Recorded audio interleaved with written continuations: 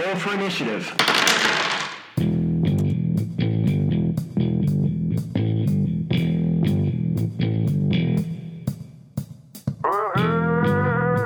Welcome to the Honor Roll Podcast, the podcast that helps you level up your RPG. Tabletop, LARP, mush, and everything in between. We're not better gamers than you, We all just have different experiences to share. and maybe we can help you have more fun at your game. Because the only way to win a role-playing game is to have fun.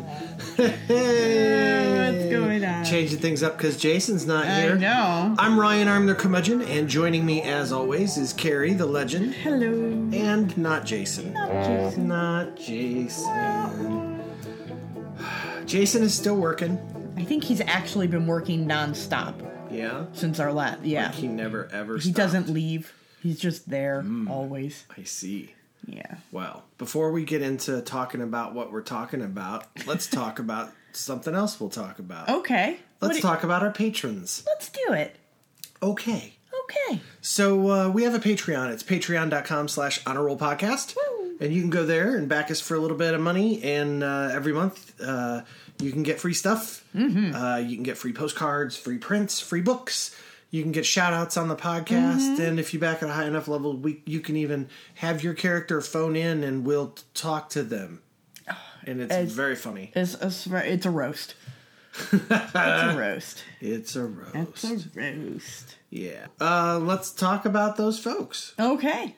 Do you know anybody that I happens? do know some. Joel Eastland. Oh, Joel Eastland. Oh my gosh. What? I don't know. What was that? All right. And then there's Ryan Martin. Oh, is this how we're going to do this? Drew Stevens.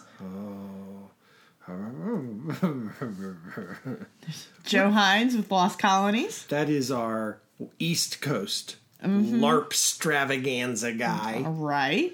Then we've got Noah Coltrip. What about Noah? Anyone else? Salim. Halabi? Yes. Yeah. Yeah. See how we tag team that? So It's true. yeah. We got Ryan Galliotto. Yes. And he's West Coast. Yeah, what's his LARP called? Byways LARP? I believe so, yes. Yeah. And anyone else? We've got Sarah. Well, if you'd like a shout out, we'd love to give you one. And you can get one by helping us keep the show on the air by becoming a patron at patreon.com/honorrollpodcast. I'm very excited. Once we get enough patrons, I just found out from our internet provider that we can get like a little thing that's going to extend our wireless to this room. Yeah. And it'll be way easier for when we do interviews and stuff. Oh, I see. Uh-huh. Well, there you go. It's exciting. I do want to give a quick shout out to Okay. Noah Coltrip if we Yeah. Okay, we can give an extra one to Noah. So Noah recently took his significant pal. Pal? All right. His SO, yeah. I mean, do we want to go that far? Significant other? Ooh, that just seems like a level of commitment maybe that we're not prepared to have. I think he's ready for some commitment. Okay, well, he took his pal Amanda out to Williamsburg, Virginia, where he went to Howard Hankins' farm. Howard Hankins, as you may remember, was one of the people who was in charge of President's Park in Williamsburg before it closed. But when it closed, they had these 43 20-foot tall heads of every U.S. president, and he didn't want them to get destroyed when the park was closed, right? And so he moved them to his house, to his farm, one at a time, which was not easy to do because they weigh like 22,000 pounds apiece, right? And he set them all up in this field, and Noah took Amanda there and then started doing the Pledge of Allegiance. And as he was doing the Pledge of Allegiance, he was overstricken with the power of the Jonas Brothers, and he gave a promised ring to Amanda. So we just want to say congratulations. You are weirdly obsessed with him. You're kind of stalkerish. I just think that everybody should know what he's up to. You know? All right. Congratulations, Noah. We're happy for you. Yeah. Yeah. And we hope that it wasn't too much pressure with all of those Giant heads. presidents staring at you. That is a lot of pressure, to be fair. So when last we left our intrepid adventurers, we were sitting right here at this table. Yes. And now we're back. Mm-hmm. It's been a few weeks, Carrie. What have you been up to? It has. I've been doing lots and lots of art. Yeah? Yeah. I finished a commission. Yeah? How'd that feel? It felt really good because I took the money from that commission and bought myself some therapeutic old lady shoes. Yeah? How do those feel? They feel nice. Yeah? Yeah. I noticed you stand a little taller. I do. About an inch taller, Yeah. actually. There's some heft Yeah? to them. It's nice. Well, that's pretty exciting. Yeah. What was the painting of? Fox. Ooh, Foxy. No, it was a cute little fox. Yeah? Yeah. Cool. And now I'm working on another commission, Oh, yeah? and that is of Saint Gertrude. So Is that for Gordon? what? Commissioner Gordon? No. Oh. Okay. I mean, it No. was just worth an ask. Just checking. Well, anything else? I've been helping our daughter make some art. She's doing a actually pretty impressive sculpture of a dragon right now. Most impressive. Most impressive. Cool. What I think the most impressive part is she's listening to me when I give her hints Right. and telling her how to do stuff. She's actually taking my advice, which hasn't happened yet. Nice. So that's a little weird. Cool. So what have you been up to, right? I continue to work on the gun belt, and trudging away at it. We're trying to work up to getting to a point where we can release a play test to some strangers to give it a go. and see Stranger what they danger! think. That's right, exactly. So that's hopefully going to happen relatively soon in the next couple of weeks. Can you call it that? Stranger danger? No. You can't call the Nope, play we can't. test? No, we Stranger can't. Danger? No, we can't call it that. But I'm going to No, call it Stranger sorry. Danger. I've also suck. been celebrating the birth of Disney Plus. Yeah. Yeah. Yeah, we had to watch The Mandalorian with our daughter Dakota. And I will say I was not looking forward to it. Yeah, and I was impressed. yeah, it's good, huh? Yeah, it was very good. My favorite part was at one point the Mandalorian has to learn how to ride a Blorg. Yes. Which is like this big it looks Piranha like, with legs. do you remember those Mad Balls when we were a kid? It kind of looks like a Mad Ball. But anyway, he's trying to learn how to ride it, and it keeps throwing him off. And Dakota starts yelling at the screen, going, "You're doing it wrong! You're doing it wrong!" And we're like, "What are you talking about?" She was like, "We all know. We watched How to Train Your Dragon. That's not how you do it." And then it was so funny because when the last time he tries to get on it, How to Train Your Dragon it. he actually walks up and lays his hand in between its eyes on its head. Just like in How to Train Your Dragon, and then she was like, "See, I told you that's how to do it." So anyway, yeah, it was pretty awesome. So How to Train Your Dragon, How to Train Your Blorg, I guess, is what it is. How to Train Your Mandalorian, I think. Cool. Yeah. All right. Well, Jason is not here, but we can tell you that what Jason's been up to is working. Work. Yeah. So, but it actually looks like we may get him back next week. We're not sure, but we might. Or it'll be the week after, but we're gonna get him. It looks like for like 1 or 2 more shows before we take our season break. Okay, so, well, I'm going to try. No promises, everyone, but I'm gonna try when we get him if we can record a couple episodes. Yeah. Well, our just so that everybody knows, just as a reminder, our season we end our season right around Thanksgiving. And basically we break until like the first or second week of January, and then we come back with season 3.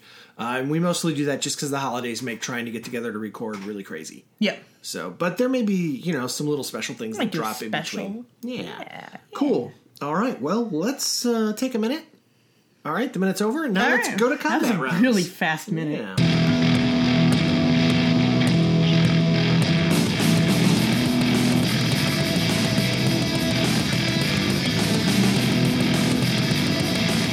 Welcome to Combat Rounds.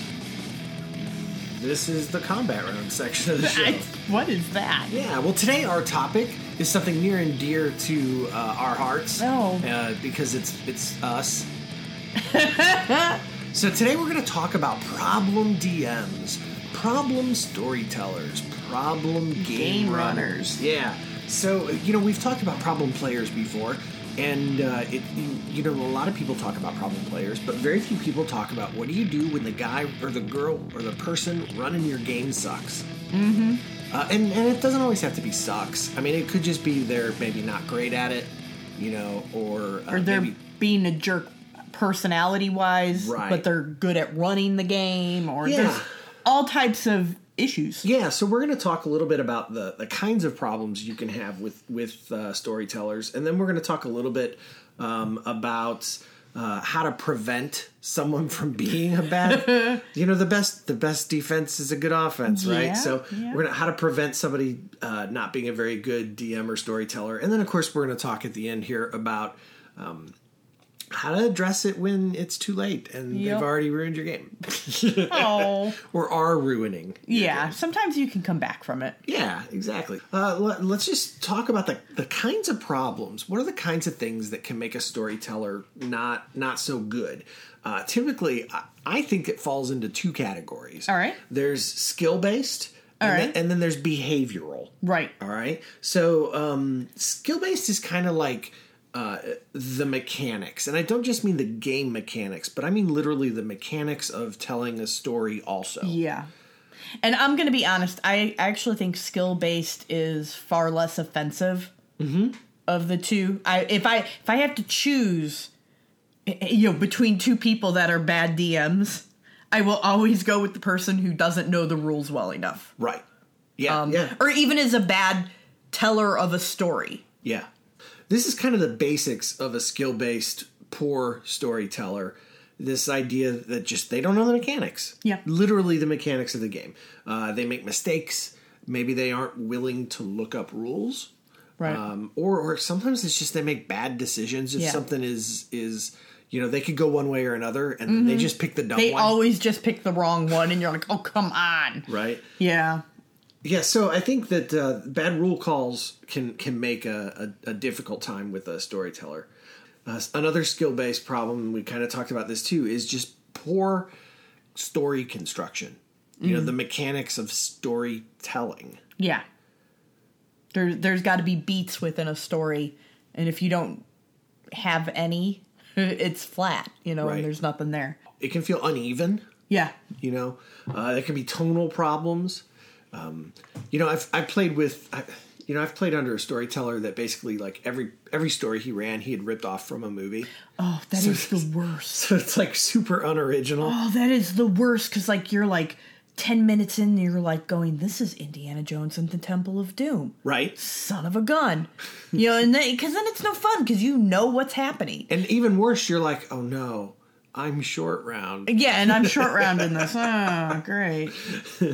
Another poor story construction thing is they could be railroading. Oh, yeah. That railroading often is the result of being over prepared as a storyteller. Sometimes it's also being inflexible. Yeah. What else? What other kind of story? Being unprepared. Yeah, right. The opposite, I guess, of that. Yeah, there's a sweet spot when you're running a game, and you can't be too much or too little. Yeah. Just right. And I also think there can be issues with just understanding challenge levels. Yeah. There's nothing worse when you're like, woohoo, we're first level adventurers, and then like, in your first scene a red dragon shows up. And Right. you're just like, I'm done. I just wanted to fight some kobolds. Come on, guys. Have you ever had that happen? Not quite that bad, but yes. There are other kinds of skill-based problems too, though, because the mechanics of the game and the mechanics of telling a story are kind of the mechanical side of this. But then there are other skills that a good dungeon master or storyteller needs. One of them is character management skills. Okay, what do you mean? So I mean like literally managing the party, and I don't mean the players. I mean managing all of the characters. There are skills to getting a party to pursue plot leads that you throw out. Ah, okay. And so by manage, you almost more mean knowing the characters. as a pretty seasoned storyteller, sometimes you let the players literally do whatever they decide, right? Sometimes you subtly railroad them, and sometimes you give them a bunch of choices, but the truth is... It's all the same. It's all the same, or you want them to take one, and so you find a way to make them think that that's the best, so they'll do what you want. Yeah, yeah. There's a manipulation to it, because all railroading is he's a storyteller trying to manipulate the players and getting caught. Yeah. In some ways. And I'd like to say that, some manipulation of your table isn't a bad thing. Not at all. It's how a good story can be told. Right. But when you do it poorly, is railroading. And that's not good. Right. And so I mean, managing the party, and a lot of storytellers, a good sign of someone who is not good at managing a party of characters, they will do, we've all heard about DMPCs. Oh, God. Right? Yeah. So playing your character. Yeah, the dungeon master will create an NPC that's going to hang along with the party. Yeah, just to help you guys out when you need it. But that character happens to be like their character. Yeah. They are playing that character, and that character is the star and has the answers and can guide you to where you need to go and is going to deliver the killing blow on the back. I've always found that if your game runner rolls for NPCs that are in your party, that means it's their DMPC. It can be a good sign. Because if this is just Bob who's hanging out with you and you guys get attacked, Bob really should just kind of balance out one of the bad guys and leave it alone. You don't need to roll. You just go, Bob is fighting Kobold number 6. Right, and that's it. But if your DM wants to roll for Bob, then suddenly Bob's a PC. Right, because the storyteller is actually playing. Mm-hmm. Yeah. But, I mean, this isn't about DMPCs, though. But that is a sign.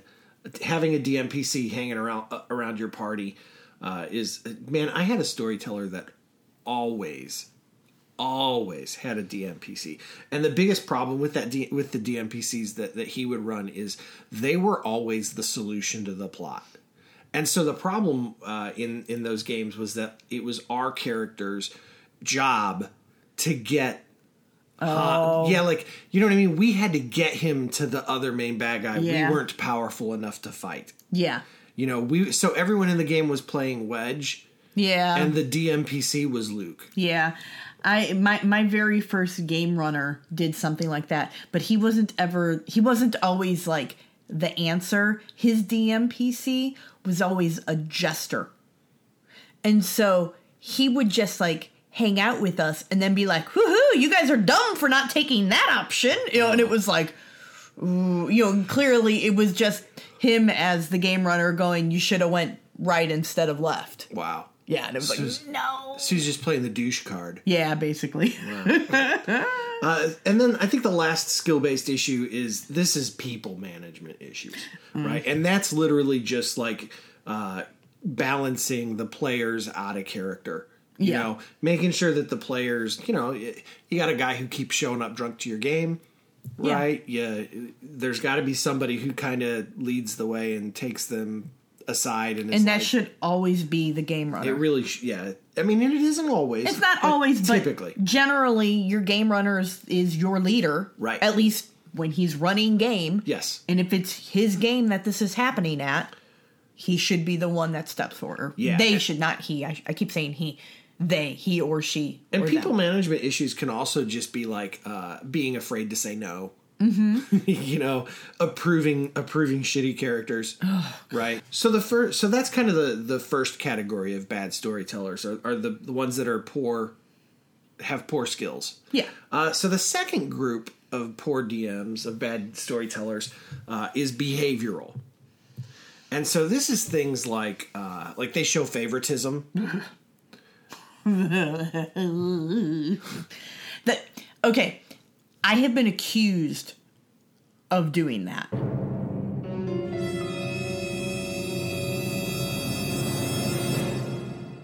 It is very easy for a player to assume that if someone's spouse is running the game, that they are giving favoritism to their spouse. Mm-hmm.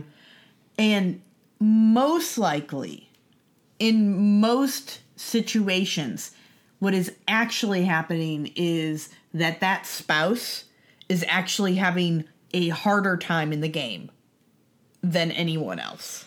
You used to tell me no more than anybody else. I did. When you were my storyteller. Mm-hmm. And almost every time it was no, because if I let you, I would let any character do that. But if they see me let you do that, they'll think that I'm favoring you because you're my husband. I mean, you would actually say that to me. I was very open and honest about it. Yeah. You know, it got to the point where I wouldn't run scenes for you. Right. Because I had so many people that kept telling me, you know, I was giving you favoritism. And I was like, do you know how much ag I keep handing out to him? Yeah. Well, you know, some of the problem there is that I'm a pretty competent player. Well, and you're an aggressive player. And by that, I mean, you go, hey, there's a problem here. I'm going to go investigate it. Right. I'm Vanilla Ice. Mm-hmm. If you got a problem, I'll solve it. Check out my character while the DM revolves it or something. No, I don't know. That was awesome. No. I mean, maybe if that had been Ninja Rap, I would have been okay with it. But really? Yeah, no. All right. Favoritism. So favoritism, right. But, you know, sometimes favoritism is legit, though. Oh, yeah. Okay, another behavioral issue, and we talked about this a little bit, but a lack of preparation can also be a behavioral issue. Yes, if you just think you don't need it. Right? Yeah. Exactly. And so lack of preparation is tied to number 3, which is arrogance. So arrogant storytellers are often the worst storytellers. They're all the worst. All storytellers are the worst? Sometimes. Right. I've found, though, that thinking you're the best storyteller in your gaming group can actually harm your gaming group. Oh, yeah. Yeah. So if you think you're the best storyteller in your gaming group, then you probably feel compelled to be the storyteller for your gaming group all the time. And that harms your gaming group because you're, first of all, never encouraging other people to step outside their comfort zones and become storytellers. Mm-hmm. You're never allowing others to discover maybe they have storytelling skills. Yeah. You know, mad skills, maybe. But also, it also is sort of establishing a sense of almost like dominance over your group. I was going to say it's almost a control. Yeah. Yeah, you've created a hierarchy. Yeah. So, you know, arrogant storytellers are not good. And the other problem with arrogant storytellers is that they tend to be completely oblivious to when they do things that are mistakes or not good for the game. Yeah. Yeah. Another behavioral issue is they play to win. I'm saying this a lot, but there is nothing more frustrating when a storyteller like rolls a die or throws a chop or, you know, whatever against a player and their NPC wins and they go, yeah. It's like nothing makes me want to stand up from the table and walk away faster. Right. Or when they go when you're at the Wendy's after game and they say, "Man, I was so close to killing you." Yeah. Like, don't brag to me about that.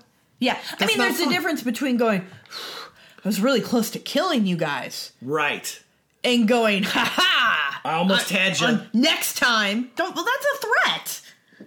Like, no, you know, like you're threatening, even jokingly like that, right? Isn't okay.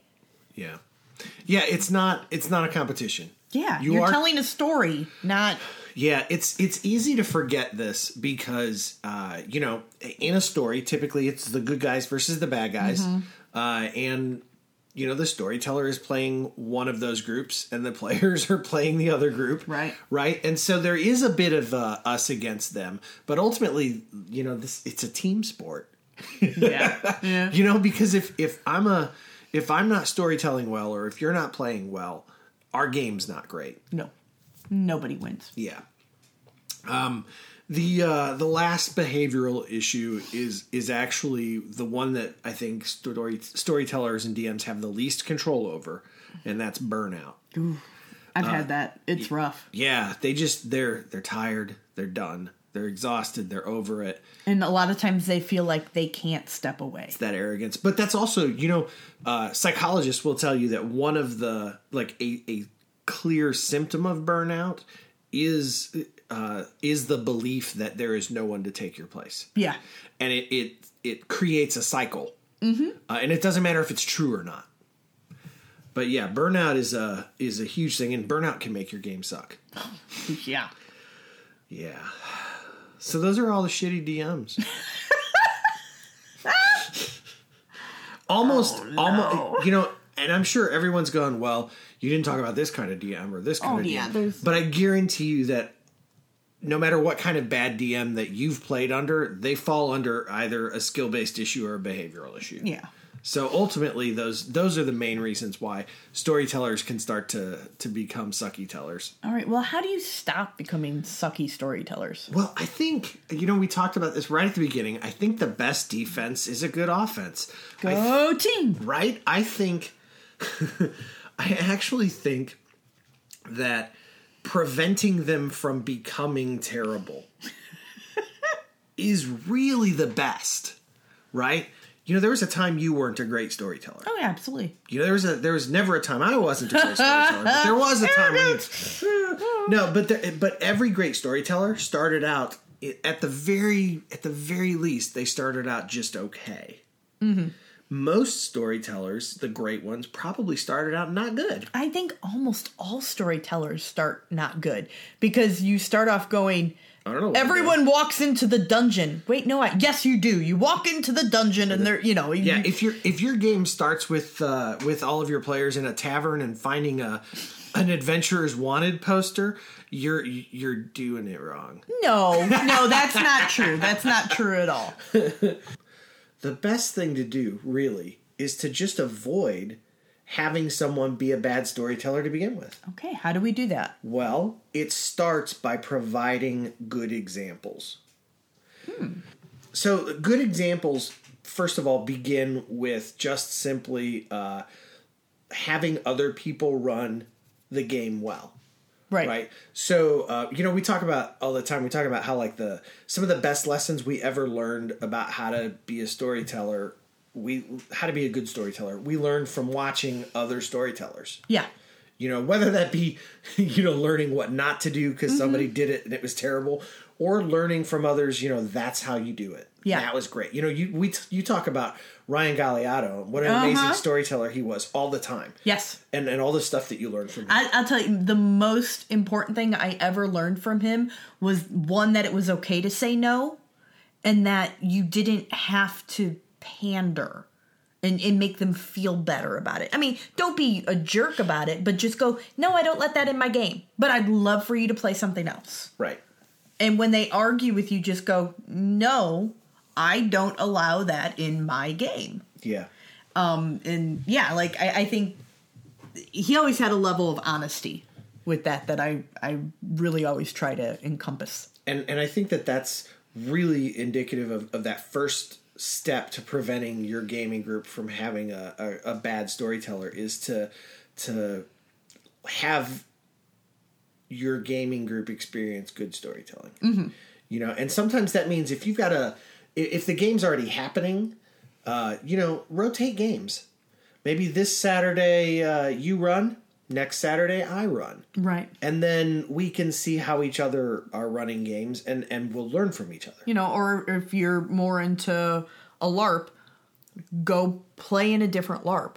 Right. You know, like that's so healthy on so many levels anyway. Yes. You know, and the same thing with a mush. Like, if you are running a mush, there should be a game that you're playing that you are not running. Right. Just so you have an outlet, and so you can see what other people, staff, how they handle things. Yeah. Yeah. So basically, what I'm saying is show them. Yes. The other thing you can do, the other things that you can do can happen outside of game. What? Yeah. So talk about examples of great storytelling, right? The best way to get so when we play in a lot of games. Yes. And when we see a storyteller who is our friend, who is clearly struggling with something, even if they don't say they're struggling with it, you know, we all can tell. Yeah. You know, we can tell when our friends are struggling with something.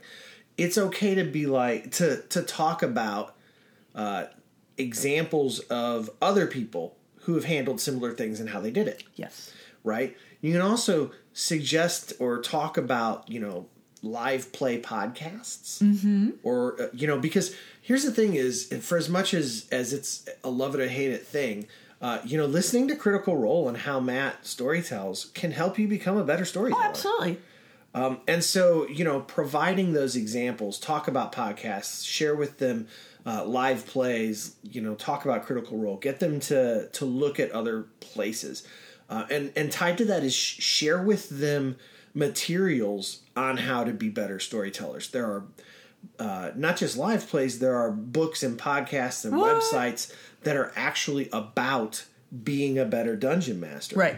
A great example is found at honorablepodcast.com, right? But our podcast is an example. Yes. I've got a book that's called Honor Roll, that can be helpful. But outside of us, there's also, for example, Sly Flourish writes a bunch of stuff. The Lazy DM is a great reference book. Point them to Matt Colville's YouTube channel, Running the Game. That is like hundreds and thousands of hours of a really entertaining, knowledgeable guy telling people how to run their games better. Right. And it's not condescending. Like, he truly just loves helping everybody get better. And I think all of those things are really, really helpful to help them before they become bad. Right. Yeah. Yeah. What else do you think we can do? Well, I think the most important thing you can do is when you see someone kind of floundering as a storyteller in one of these ways, is you tell them. Like, offer feedback? Yeah. What? So be like, Carrie, that sucked. You did? That sucked. What up with that? No, I mean, don't be mean about it. Right. And if you're upset, take a moment. Don't lash out. Don't swear. Don't, be aggressive. But, tell them, hey, I don't think, that scene you ran, I don't think that went well. They can't fix what they don't know is broken. Absolutely. Right. Well, for example, Jason often says that he learned to really become a great storyteller by playing in our game. Mm-hmm. I absolutely learned to be a way better storyteller by playing under you. You learned from Ryan Galliotto and others. Mentoring is huge. It is. And it's good. And it like it's silly, but like, I love that there's this thing that's connecting all these storytellers. Well, I learned this from Ryan Galliotto, and then I was able to share it with Jason Hughes, and now he's able to, where you just kind of reach out and kind of spider webs out, and like the story, game running is going to be better the more we share these tools. Right. And having a mentor is super empowering. Mm-hmm. Even if you never actually teach them anything, the person that you are mentoring is going to tell stories with more confidence. Oh yeah, yeah. And it's going to help them be a better storyteller, just knowing that you're behind them. Yeah, a lot of times I've got somebody who every once in a while will message me and be like, hey, what about this? And they just need to tell someone their story idea. They don't even need me to go, well, this is a little off, or yeah, that's great. They already know. They know. They just need to say it, and then they go, wait, no, this is better. I'm like, yeah, there it is. Or they call and they go, okay, so am I doing this thing wrong? Because I think I am. Yeah. And they just need you to go, yeah, maybe I think you are. And if you're thinking it, yeah. Yeah. So what can we do when we're at game that can prevent someone from becoming a terrible storyteller? Bribery. Okay, bribery. We can do bribery. But I think it might be smarter to. I know, like, obviously one of the things is if you know that a storyteller has a particular weakness, maybe don't stick your finger in the hole and wiggle it. You know what I mean? Like, work around. This is your PC, is it? Right. Yeah, don't do that. Like, work around a problem area. Yeah. Because eventually, hopefully, it won't be a problem area. But pushing them, like if you have a storyteller that you know is maybe not the best at running combat, Yeah. then don't pressure them every single game to be forced to run combat for you, because they're going to not learn how to run combat. What they're going to learn is that they hate it. Yeah. So, you know, try to work around the problem areas, and then not at game, mentor them on the problem area.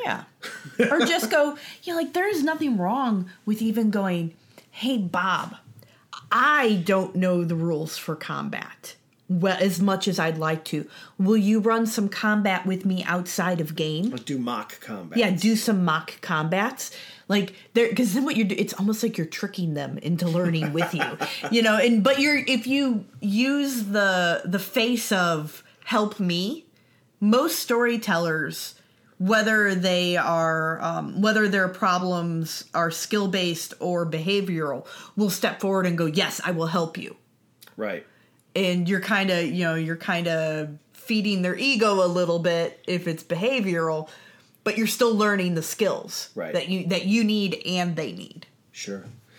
The last thing I think that you can do at game to prevent your storyteller or dungeon master from becoming terrible is actually about empowering them. Give them respect, right? When they make a rules call, even if it's terrible, let them have it. You can address it later, and we're going to get to that. Give them the space to make mistakes, because that's how they'll learn. Give them the opportunity to stumble upon grandeur. Yeah. You know, let them have the opportunity to do something amazing, and give them the room to mess it up a little bit. And encourage them too. You know, if they've got an NPC that's gonna monologue, let them monologue. Right. Like that's, you know, that I've always said monologues are the payoff for running a game.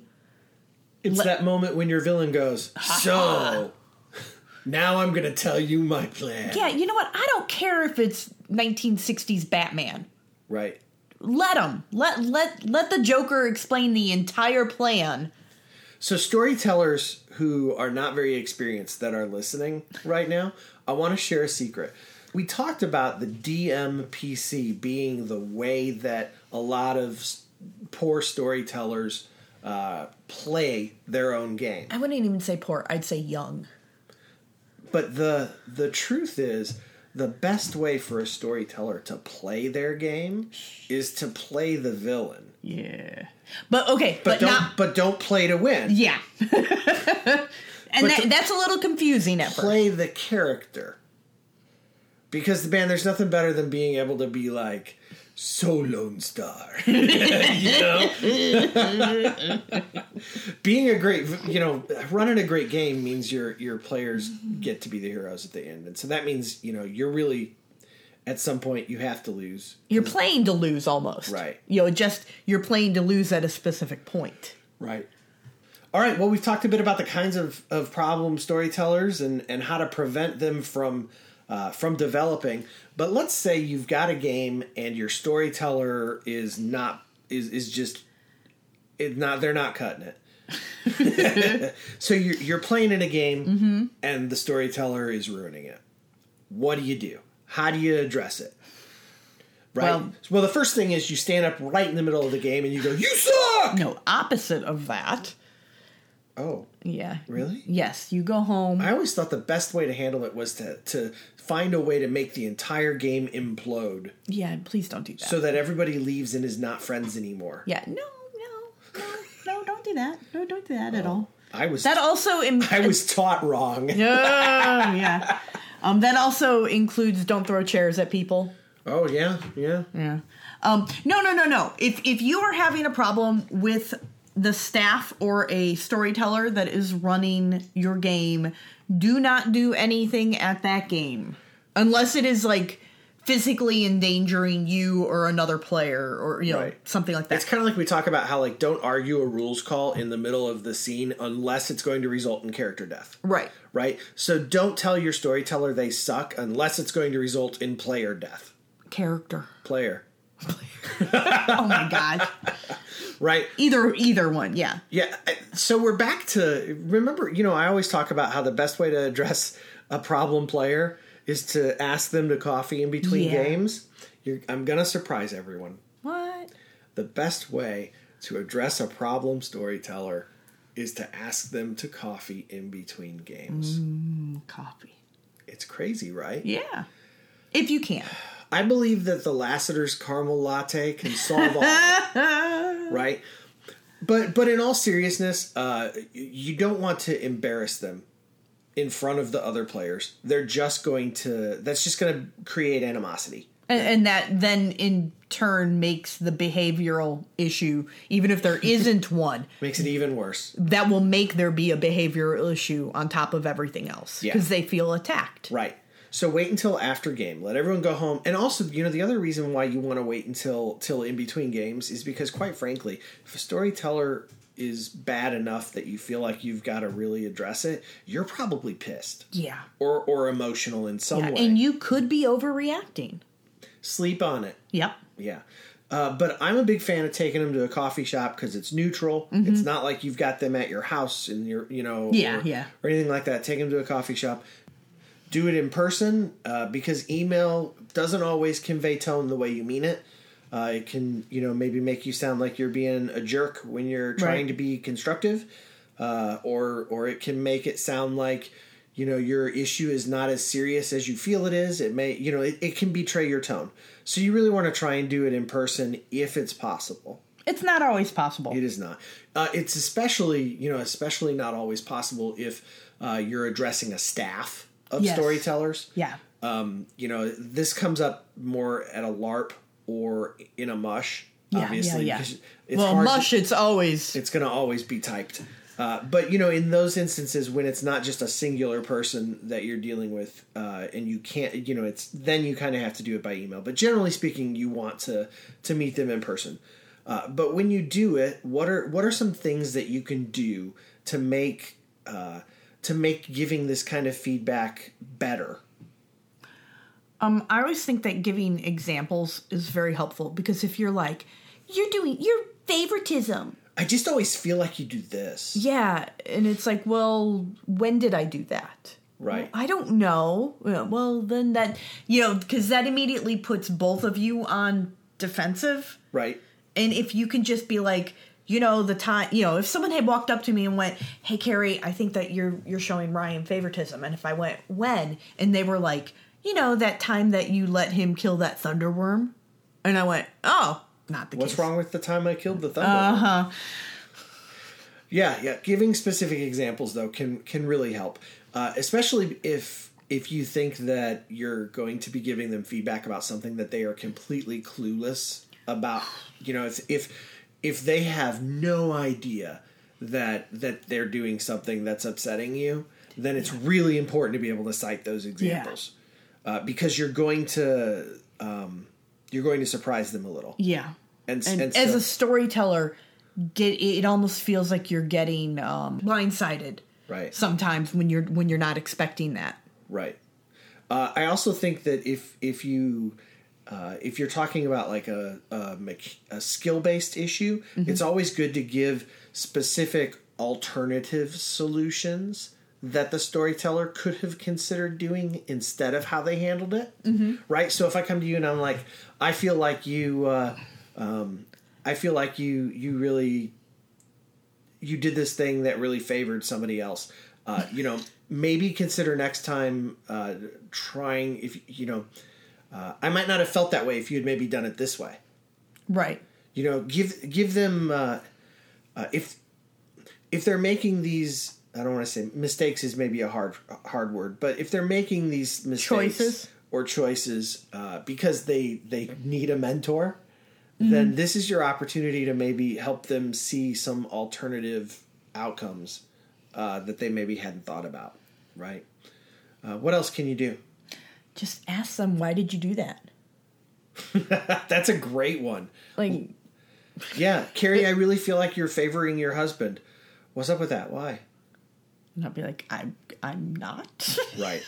No, but like, especially why did you let Ryan kill that thunderworm? I don't know. No, I think that especially when it comes to rules, if you're confused on something, you go, why did you let that happen? Sometimes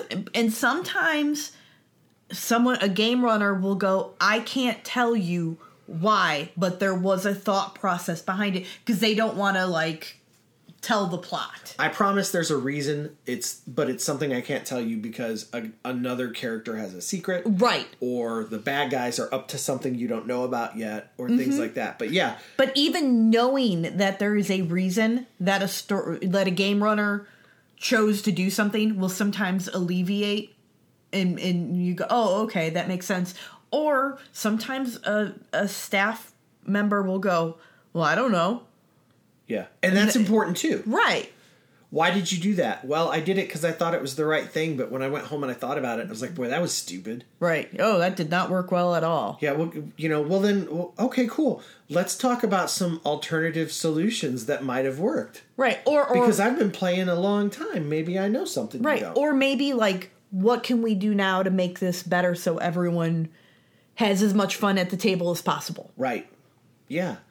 So I think asking questions is a great one.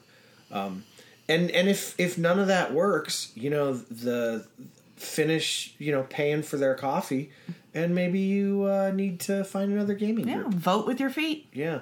I hate the idea of vote with your feet because it's usually offered in LARPs as the first resort. But I think it's the last. It should be the last resort. But I also think it's important too. Yeah, you need to really be okay with the fact that, like, if you're not having fun at a game, you need to go somewhere else. Yes.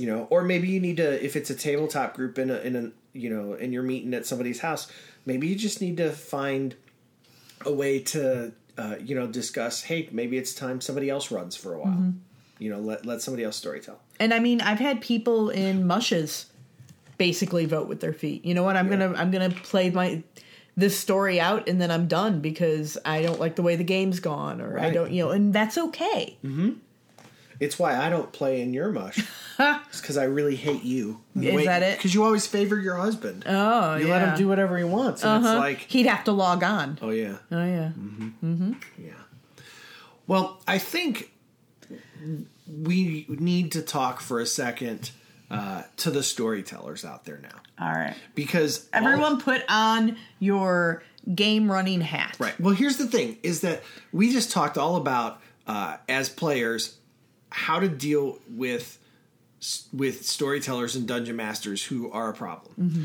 But I think now we need to talk for a second to the dungeon masters and storytellers, because none of what we just talked about works completely independent of that storyteller.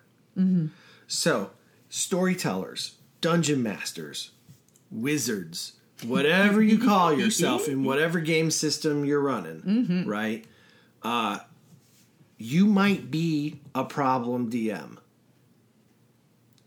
And that doesn't mean you need to stop playing or running games. First of all. Yeah. Number one, it's not the end of the world. Mm-hmm. And it's not the end of your game. If you want your game to be awesome, and I hope everyone listening wants their game to be awesome, because that's the whole reason we do this podcast, is because we want everyone's game to be more fun. Mm-hmm. And if you want your game to be more fun, then you need to understand that if a player comes to you with feedback, it is like the greatest treasure ever. And you need to embrace that and let them buy you that fucking coffee. Yeah. So, to the storytellers and DMs out there, I have 3 super important pieces of advice. All right. If you take nothing else away from this podcast ever, listen to these 3 things. As a storyteller, as a dungeon master, listen, respond, and adjust. So if you're given feedback, listen to it. Even if you disagree with it, hear it out. Hear it all the way out. You will find that your players will respect you more if you listened to their feedback. Mm-hmm. Even if you decide they are completely wrong, they will respect you because you heard them out. And that's going to make your game better. Yes. So listen to the feedback. The second thing is respond to the feedback. And by respond, that could be as much as just sitting across from them at the table and saying, I hear what you're saying. And I'm going to think about it. I'm going to think about it. I hear what you're saying. I see how you could feel that way. I understand what you're thinking and what you're telling me. If they send you an email, respond to the email. Yeah. Even if the response is, our staff's going to meet and talk about this. Thank you for letting us know. Yep. Right? Just send an email. Let them know that you've got it. Respond in some way. And the last thing is adjust to the feedback. Okay, so maybe you think the feedback's bullshit, right? You know everything. You're the storyteller. Right? Well, first of all, no, you don't. Right. Like that's part of being a bad DM is assuming you know everything. But even if you feel like the person complaining is completely wrong, right, there is still something you can do to adjust your behavior or your game or your rules calls or something to make things better in the future, right? If somebody goes to Carrie and says, hey, Carrie, I feel like you're showing favoritism to your husband. Then I don't run scenes for him anymore. Mm-hmm. It's just as simple. Yeah. It doesn't actually change anything. Right. Because in all honesty, my staff at the time would all plan out what each scene was going to be together anyway. Right. But if I'm not running it... So this was in a LARP, obviously. Yeah. So I'm not running it, so the perception changes for everyone. Right. And it makes the other players feel more comfortable, and then the game is a little better. Yeah.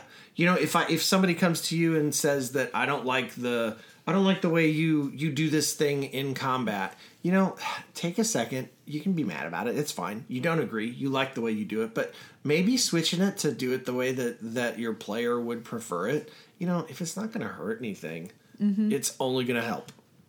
I think that adjusting a little to feedback can be as much as accepting that what they told you is correct and totally, changing everything. Or it can be as much as completely thinking that they're wrong, but knowing that the next time you do something like that, they're going to feel that way. And so then you're prepared for it, or you can find a small way to adjust to make them not feel that way, and it doesn't have to change anything. Right. I mean, it could be, Bob complained that all I have you fight are kobolds. Right. So maybe the next time it's a troll. Or, it can be little stuff. You can still have the kobolds, just not all the time. Because you know what? If your players think that all they're fighting are kobolds, they probably are only fighting kobolds. Right. Yeah. There are little things that you can do that can maybe make them feel better about what's going on. So when I say adjust to feedback, it can be as much as completely altering to do exactly what they're suggesting, or it can be as little as just adjusting to know that the next time stuff happens, that they're going to have that impression and you can sort lessen of buffer it in some way. Yeah. Yeah. So listen, respond, and adjust. And if those things don't work, maybe you just should find something else to do. No, if those things don't work, find a mentor. Yes. And if you are fearful that you are a bad DM, a bad game runner, a bad wizard, and you would like feedback from us, message us. Right. I want to say a couple of things. First of all, mentors don't have to be better than you. Oh, no. In fact, I think equal is actually better. Mentors can be different than you because different people have different skills. So, for example, like Carrie was on a staff once where she is not as good at combat, but is great at running like character plots, right? And then she had another staff member, it was Jason, who was super good at running combat, but not as good at running character plots. Mm-hmm. And so the two of them would teach one another the other thing. Mm-hmm. Obviously, in a tabletop game, there's only one storyteller at a time, but that doesn't mean there's only one storyteller in your group. Right. You know, find somebody else. And the other piece to that is please remember that there is always room to get better. Oh, yeah. You know, it is just like we always hear people who are professionals in their field, you know, whatever field that is, whether it's being a doctor or a lawyer or anything like that. You know, we always hear them talk about how every day I'm learning. I learn something new at my job every day, right? Yeah. And that's true of storytelling. You know, it sounds corny and hokey to say that, but I've been storytelling for, more than 20 years. And recently I played in a Star Wars tabletop game run by a guy named Crow here locally. And it was a tabletop Star Wars game. And I'll tell you what, I learned a crap ton of stuff about how to manage a table with a ton of players at it. Yeah, how many players were there? There was probably a dozen of us in the room, right? So it was like 11 players and one storyteller. That's insane. And he managed that table like a Jedi, right? And so like here I am, like I'm a good enough storyteller that I host a podcast to tell people how to be a good enough storyteller. Right. And I learned, holy cow, this is a whole other dimension of like power and skill. Like I was like, wow, you know? And so I think it's important to know that there's always going to be something someone else does that is different or better than what you do. And there's no reason why we can't learn from one another. And that's super powerful and amazing. Yes. All right, let's go. Let's go to game. Okay.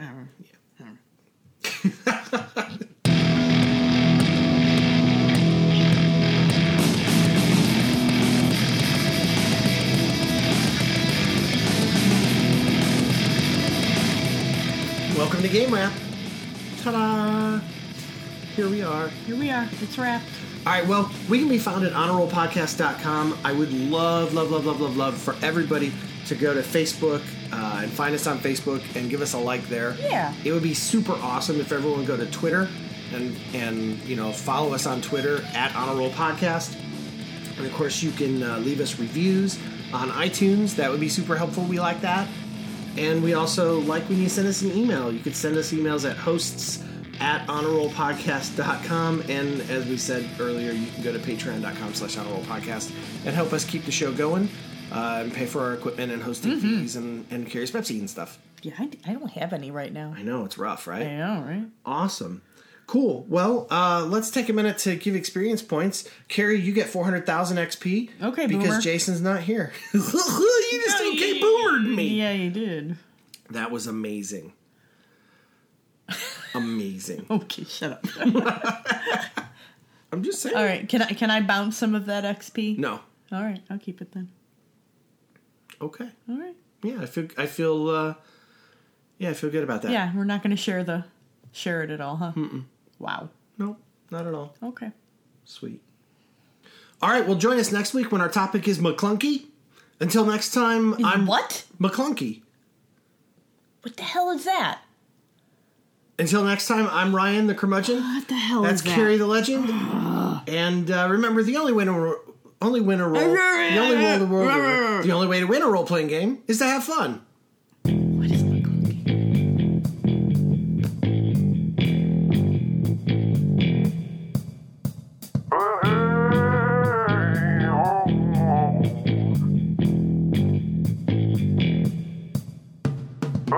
All of the thoughts and opinions expressed on the Honor Roll podcast belong to just those who are here on the podcast and nobody else.